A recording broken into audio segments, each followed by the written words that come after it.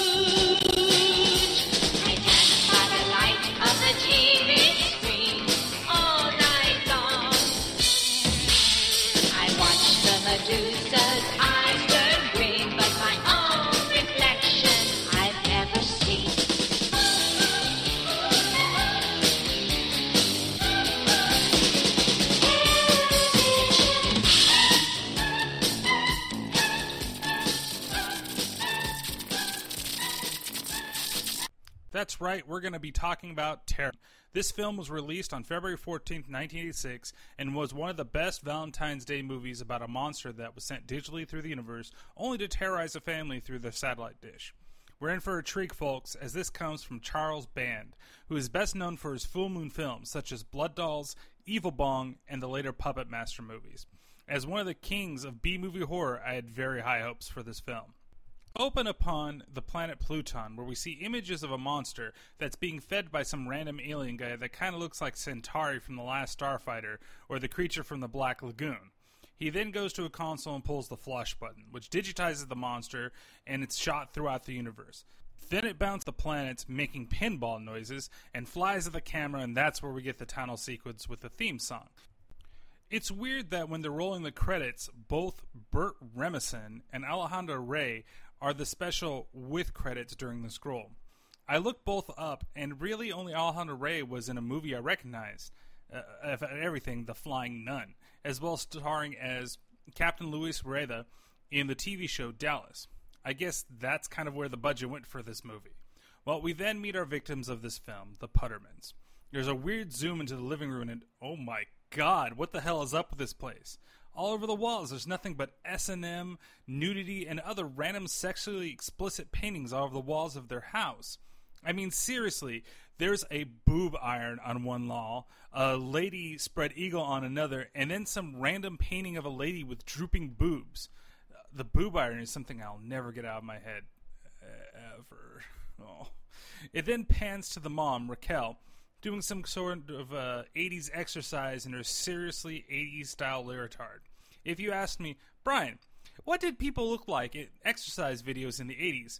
I would point her to a picture of this lady, and she's also very manly, but that's nothing against her. She yells outside to her husband, Stanley, who is trying to get together his satellite TV called the Do-It-Yourself 100.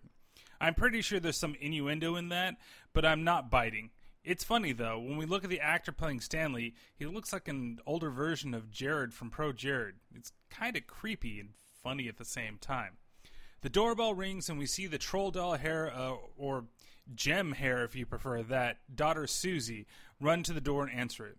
That's when we get to meet Grandpa, who is the crazy military type, and he's played by Burt Remison. He has a sign on him that reads, Lizard Tails, a self-regenerating food source for survival. Now, I don't know about you, but when I think of food sources, I sure as hell don't think about lizard tails. I'm pretty sure that some sort of foreshadowing with that will come. But then again, knowing this film. There's also the hat that he wears that has aircrafts kind of like coming all out of it. And then there's a statue he decides to hang his hat on.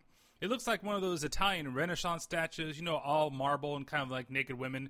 Like somebody took the Venus de Milo and made it into a marble statue. But lo and behold, it's a water fountain. And I'll give you the first guess where the waters come out. Well, if you said from another's, you'd be wrong, and why would you think of that first? Sicko. Nope, it comes from her good old Nip Nips. Now, when I saw the trailer before, I know we're going to meet a young boy soon. But what is up with the decor of this place? Nude paintings everywhere, the boob fountain, the boob iron. It's like one big sexual fantasy land for the parents. Why would you have this with a young teenage daughter and a young son living with you? Wouldn't you rather have a room or an in-law's house to hang all this stuff?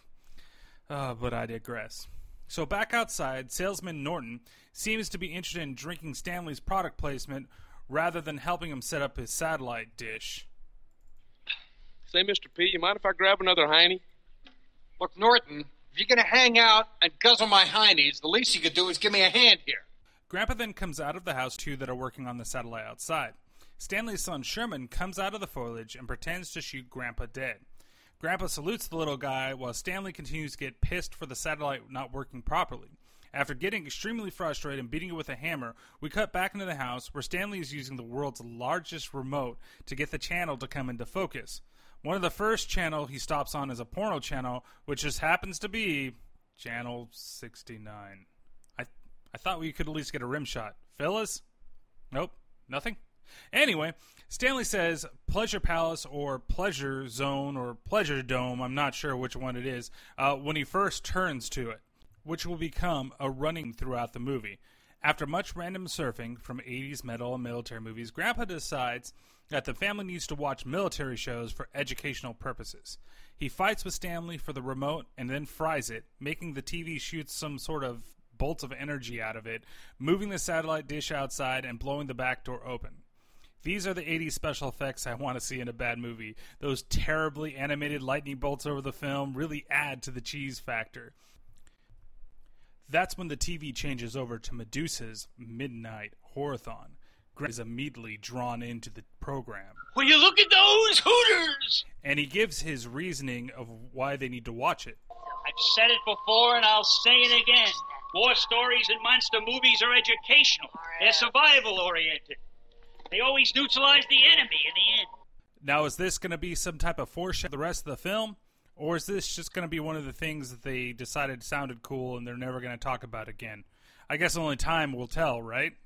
The doorbell, we're introduced to Susie's boyfriend, O.D., a righteous 80s metalhead, played by John Grease, who is known for his role as Uncle Rico in Napoleon Dynamite, further now to be known as Metal Rico. So Metal Rico is here to take Susie out and meet her parents for the first time. Now, Metal Rico is your stereotypical 80s depicted metalhead, the patch jacket, the studs, and the rings to match. He looks the parents up and down, gives them the air guitar. Raquel seems to be pleased with her daughter's choice, smiling as she looks him up and down, while Stanley is silent, accepting it, though his face looks despised and disgusted. Susie asks if she and Metal Rico can use the jacuzzi, but Raquel informs them that no, they may need it because they plan to swing. Wait, you're letting your young, I'm assuming 16, maybe 17-year-old daughter know that you're going to go swinging too, and you're okay with her possibly using it for a boyfriend? I just don't know where to begin with these parents. Anyway, since they can't use it, they decide to go out for a bit and they'll come back later. Stanley and Raquel are also going to go out, which leaves Grandpa and Sherman to relax at home and watch the Hooters, Medusa, for her Monster Horror-thon. Grandpa puts the remote while trying to get back the military channel, and he brings the monster on TV. We get better views of the monster's fangs and eyes, then it goes back to fading into Medusa's boobs. Eventually, they both fall asleep while watching TV, and the TV begins to act strangely. The monster then comes out of the TV and, like a creepster, goes under the blanket in front of the kid. This wakes the kid up, possibly because the monster went for the kid's no-no place. I need an adult. And Grandpa thinks it's actually a burglar that's in the house. They go into Grandpa's room, which happens to be the form of a bomb shelter. There's a lot of war materials littering the walls, but there is an SF Giants pennant and an LA Police Service poster on the wall, kind of planning their house to be somewhere in California, maybe in between North and South. Well, while they're in the bunker, Norton the salesman comes back to the house to the worst backdrop I've seen in a long time. It's not so bad with the foliage, with the nice plants there and the trees, or the bushes, I would say, that go, and block the neighbor's yard. But once we're shown the beautiful night sky, it's as fake as it could ever be. To best describe it, it looks like those fake backgrounds that they're using in the 1950s movies, but this happens to be 30 years later. While he's there to fix the satellite, the monster appears and ends up eating him. Meanwhile, Grandpa, back in the bunker, has loaded Sherman with a semi-automatic rifle and the fakest grenades in the history of somewhat modern cinema. Grandpa then ditches Sherman by asking him to watch the foyer to go get all liquored up, only to be confronted by the monster. It grabs Grandpa and starts squeezing his head, which causes green blood to start pouring in a good gore scene. Sherman then comes out from guarding the foyer and sees the monster finish Grandpa, leaving only his dog tags behind. Meanwhile, we see two cars roll up, with Stanley and Raquel coming home with two new friends. This is where he met with the most annoying voice since Audrey from the Little Shop of Horrors. Wow, he really got a sensuous type flight, dear. He has a very Latin lover in the form of Spiro, who is also very enamored with the house. Otherwise known as the pleasure zone. Yes, Stanley, you've said that multiple times already. I'm not going to refer to it as the pleasure zone. Sherman then runs the living room to both his parents and their swingers guests' surprise, to which the annoying voice girl asks, "Will he be joining us?" What? Okay, what bothers me the most is not that she asks this, but that no one blinks an eye that a 10-year-old would be joining them for their swinger party. And the fact that Raquel is mad that he's even awake. He should be asleep so they could go and fuck some strangers. Let's not ask why this other grown woman would wonder if my child would join in our sexy times. No. I'm just going to be mad that my kid is awake. That's the response that you get, and that's the face. Man, we're not going to be able to fuck these other people if you keep running around the house. So basically, Stanley goes off and decides to show the swingers around the house, while Raquel takes Sherman back to the bunker.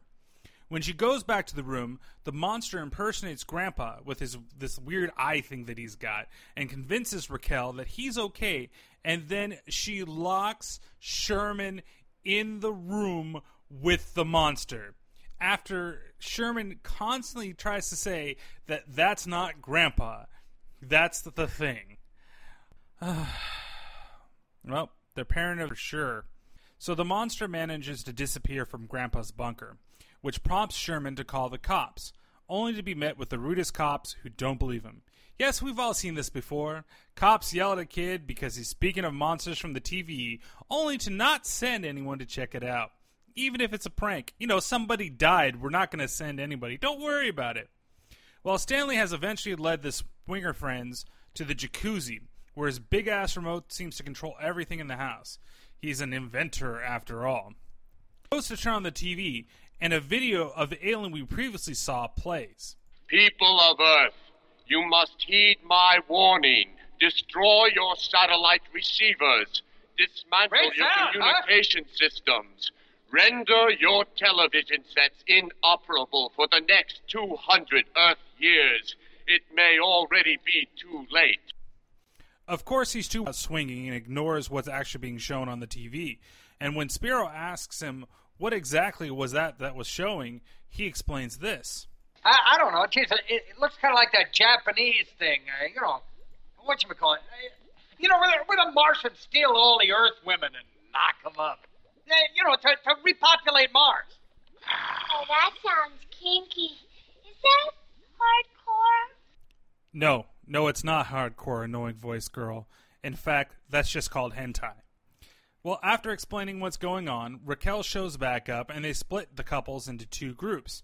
Stanley and the annoying voice stay in the jacuzzi room, while Raquel and Spiro go off to the kitchen. He's going to go make her some type of drink. I think it was mimosas or some type of crap that he's going to get her drunk on. It doesn't take much convincing to get annoying verse girl into the jacuzzi. She takes off her dress and already has her swimsuit on. Now, if this were you or I, wanting to swing and getting on with this, I'll say somewhat good-looking, though screechingly high-voiced person, you just rip off your clothes and jump in the pool with this lady, right? Well, that's surely what Stanley did. Hell no. That fool decides to leave the room to change and leave the girl by herself. It's like, what the fuck is wrong with you? You have the sure thing in your jacuzzi. Why would you waste your time getting changed and coming back? Just rip that shit off and jump in. Hell, you'd be halfway to the deed if you just jump in with the goddamn pool. So after this fail, we're jump back to Sherman in the bunker. Since he can't get the cops to believe him, he thinks the next best thing is to call Medusa. She tells him what's going on and replies to him in the bitchiest way possible. So tell me, Sherman, currently under psychiatric care? No, really? Sorry, Sherman. Time's up. So after dismissing him as a psycho, we go back to the kitchen with Spiro and Raquel. Stanley walks up in his new swimming attire and accepts a drink from Spiro. Raquel asks for a moment for them to talk, and Spiro excuses himself. In that time, Raquel explains that Spiro is one of those foreigners who loves the butt, but not with women. He's expecting to get with Stanley, but Stanley won't have any of it. While Stanley is making his way to the jacuzzi room with Raquel, Spiro notices that annoying verse girl is in the water.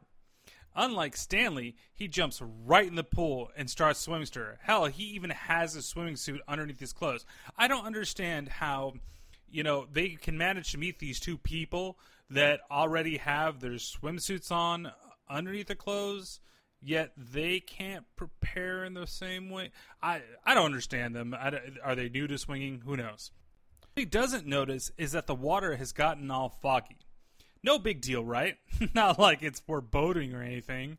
What he does notice is that the goo is now starting to be in the water. Okay, there's random goo in there, but he decides that this alien splooge is really some type of sex lubricant that they're going to use. Sure, this water's all gooey. Oh, they threw a bunch of lube in the pool. That's when the monster pops up and kills Spiro by what seems like biting his dick, and then two giant sets of teeth come out and chomp him from both sides. Raquel and Stanley, now aware of what Spiro wanted to do, try to confront the couple and get upset that now the pool is filled with what they believe to be some sort of algae. The fog bit and the monster pops out and stabs Stanley with his claw and then goes after Rachel off screen. Sherman manages to hear the screams from the bunker and calls the police again, crying into the phone, begging them to come. The police once again are bitches, and Sherman screams, "Screw you!" into the phone. Sherman hangs up the phone and begins to remember what Grandpa had to say about explosives. Remember what I taught you about explosives, boy? Blow your dang balls! He Jimmy rigs a set of explosives to open the door while it cuts to Susie and Metal Rico. Have they really been gone for that long? Returning home from their date. They try to sneak through the door and are greeted by Sherman pointing his gun at them. Susie's first response to that is, "Why are you up so late?" Not, "Why are you pointing a gun at me?" Or, "What are you doing running around the house with grenades and a bolero on?" He begins to tell them how the monster has come and killed their parents, Grandpa, and the people that were brought to the house. Susie doesn't believe him and goes to their folks' bedroom, where we get one of the most ridiculously bad scenes in this entire movie. I mean, we've already seen quite a bit, from the lizard tails to the boob fountain to the boob iron. But what we get is everybody... The monster has recreated each of the people he's killed's head. So he recreates the mom's head, the dad's head, so Raquel, Stanley, Spiro, and Annoying Verse Girl, and they're with all the blankets pulled up to their head so you can't see anything below. Now, that's not that bad. I could get that. But what's going on is it looks like there's a million snakes in the bed, and it's constantly writhing underneath them. And neither Susie, Sherman, or Metal Rico notice this, and they just assume, everything's fine. No problem. Hell, even when they ask, "Where's Grandpa?" his head pops out of there, and you see him from the, "Oh, okay, Grandpa is even swinging with Mom and Dad." So this doesn't last for that long, though, as the monster eventually does come after them. So while it's about to eat Metal Rico, the studded arm cuff he's wearing reminds the monster of the alien from the beginning of the film and how it treated him. The monster decides not to eat Uncle Rico, and they discover that they can subdue the beast with food and TV. They even teach it how to say food. Food! Food! Food! Come on, dude, spit it out! Food! Say it!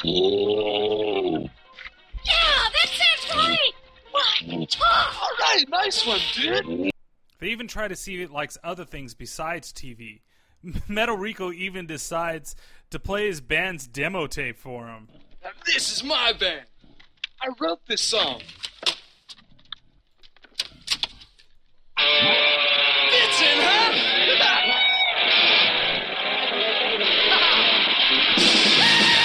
All right, dude.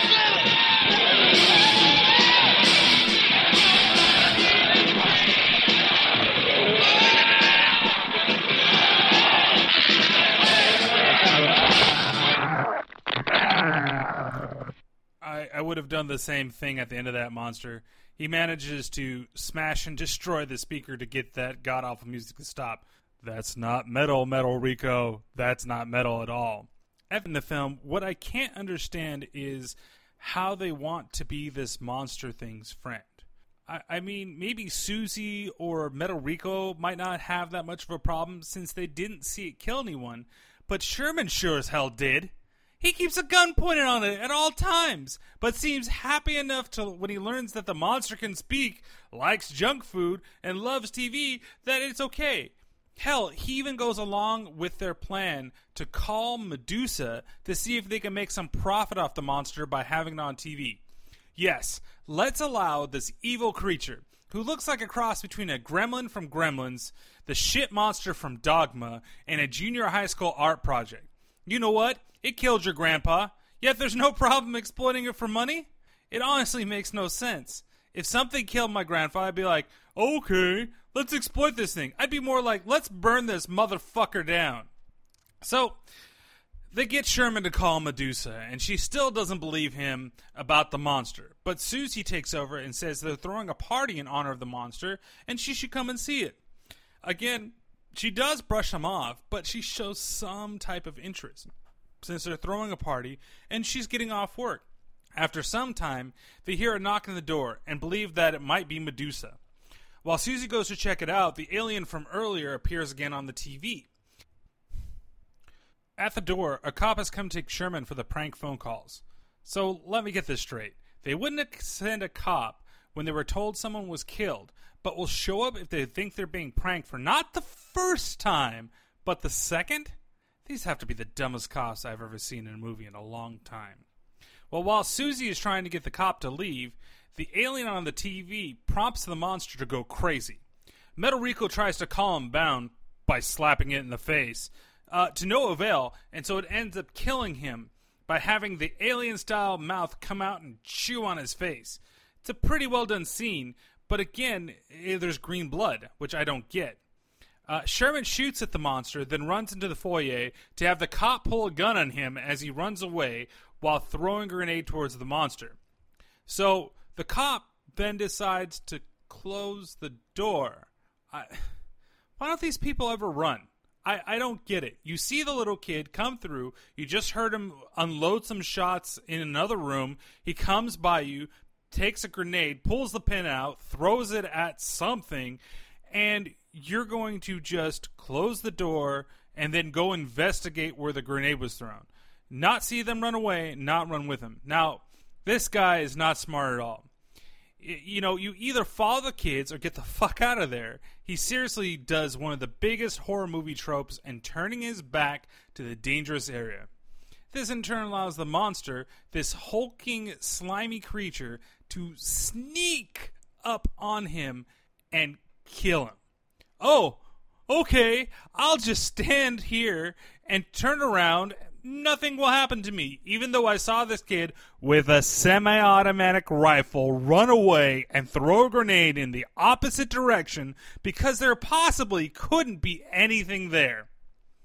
Oh, well, his hand gets eaten off, and then we're assuming that he gets eaten by the monster. So now the kids are hiding in Grandpa's bunker again, and they want to figure a way to kill the monster.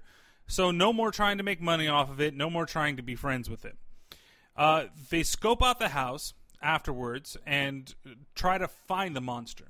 They run by Metal Rico's body, or what's left of it, which has been left on the floor and is now in the shape of a guitar, which it's actually kind of funny. They find that the monster is enjoying the jacuzzi and figure the best way to kill it is to drop the connected remote into the water, effectively frying it. Sherman is the one that has to carry out the plan because Susie's useless and she's holding a gun. But when he's walking over to the remote, he slips and slides on the goo that's been left on the floor from the monster. Even though it's distracted by The Day the Earth Stood Still playing on the TV, the monster catches Sherman in the act, who tries to reason with him. Sure, let's see if it'll be okay with you trying to kill it not once, not twice, but 3 times. I'm your friend. You can trust me. I only have a rifle and grenades handy on me, and I tried to kill you before. We're cool, right? Psych! So the monster grabs his legs and tries to pull him in, which prompts Susie to unload her gun into it, and Sherman to stab the poor thing in the tentacle. Look, the dude just wanted to watch some TV in the jacuzzi, eat some people, and possibly take over the planet. Is that so wrong? So Susie's able to throw the remote into the jacuzzi right when Sherman is able to cut himself free. Convenient, right? They run into the living room, never confirming the death of the monster, when the TV flashes and the alien finally pops in to the living room. He goes and explains to the kids that the monster is actually a pet called the Hungry Beast. Possibly his pet, we're not sure, but he's in charge of disposing of them when they mutate into the state. If allowed to live, it multiplies and has the possibility to take over worlds. Good for them, he's there to finally get rid of it and correct the mistake that he's done. We cut to the outside, and guess who's decided to show up? Good old Medusa, drunk and berating her driver. She goes into the house and sees the carnage that has gone on during the whole film. She notices that the alien is talking to the kids and sneaks around the house. Right when our alien buddy is going to go and finally take care of the monster, Medusa bashes him on the head and breaks the glass of his helmet.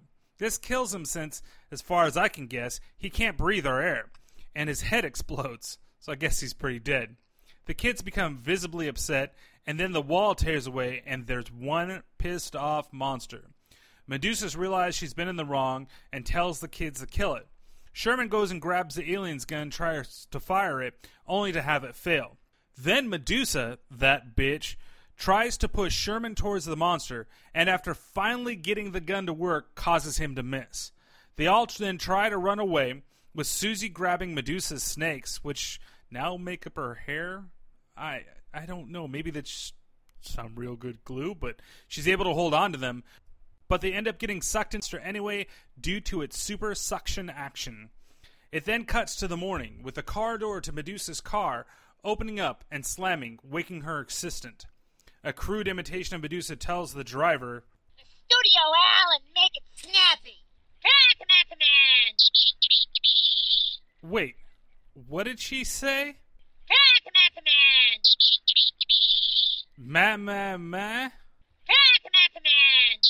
Come on.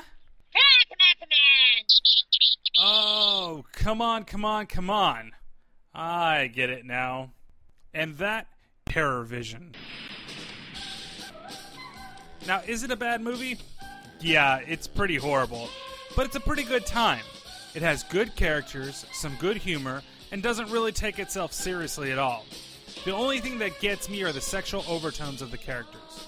From the paintings on the wall, iron boobs, to the swinger parents and the pleasure zone, or the pleasure dome, or whatever he calls it. To have these young kids in this place constantly just doesn't seem right, and to have the folks not really blink an eye when the annoying verse girl asks whether Sherman is going to join them is just kind of weird. The visual effects, they could be better, but the gore effects, well, they're okay. It's just kind of weird that everybody bleeds green when you think maybe it's turning them into something that it eats up, but it eats most of the body, so it's kind of odd. There are a lot of throwback movies on the TVs, which is pretty cool. You get to see movies such as The Claw, War of the Worlds, as well as The Day the Earth Stood Still, and a couple other, like, 1950s horror films. It is pretty awesome to see. Overall, I'd rate the crap factor of this movie as a 4 out of 5. The fun factor is also a 4 out of 5. And the gore factor is actually more like a 3 out of 5 for this film. All in all, I give this film 3.5 shit monsters out of 5. I'd say watch it, unless you have already, if you'd like to see some good, cheesy 80s horror movie tropes. This is a great movie to watch, and it's one of the first movies you see from Charles Band. His name alone should really get you interested in the movie. Well, I thank everybody for listening to this podcast, and next time we'll be looking at this 1985 classic. Jonathan is having a housewarming party. Whoa! What do you guys want to do? Well, we could play hide and go seek. Yeah. What about Trivial Pursuit? Yeah. Poker. Yeah. I got an idea. Let's do a ritual. Bow hey. Yod hey, bow hey. You do the hokey pokey and you turn yourself. Hey, knock it off. Come, I order thee. In the name of the most holy Trinity. Come, I order thee. Well, that was fun. No, wait. I need to dismiss the spirit. So do I. Where's the bathroom? Upstairs. Unfortunately, there will be some surprise guests. They have very bad manners. And they have no respect for privacy. They'll wake up the neighbors. What the hell's in there? And they never take no for an answer. Man, that chick is really a screamer. Ghoulies, once they show up, you can never get rid of them.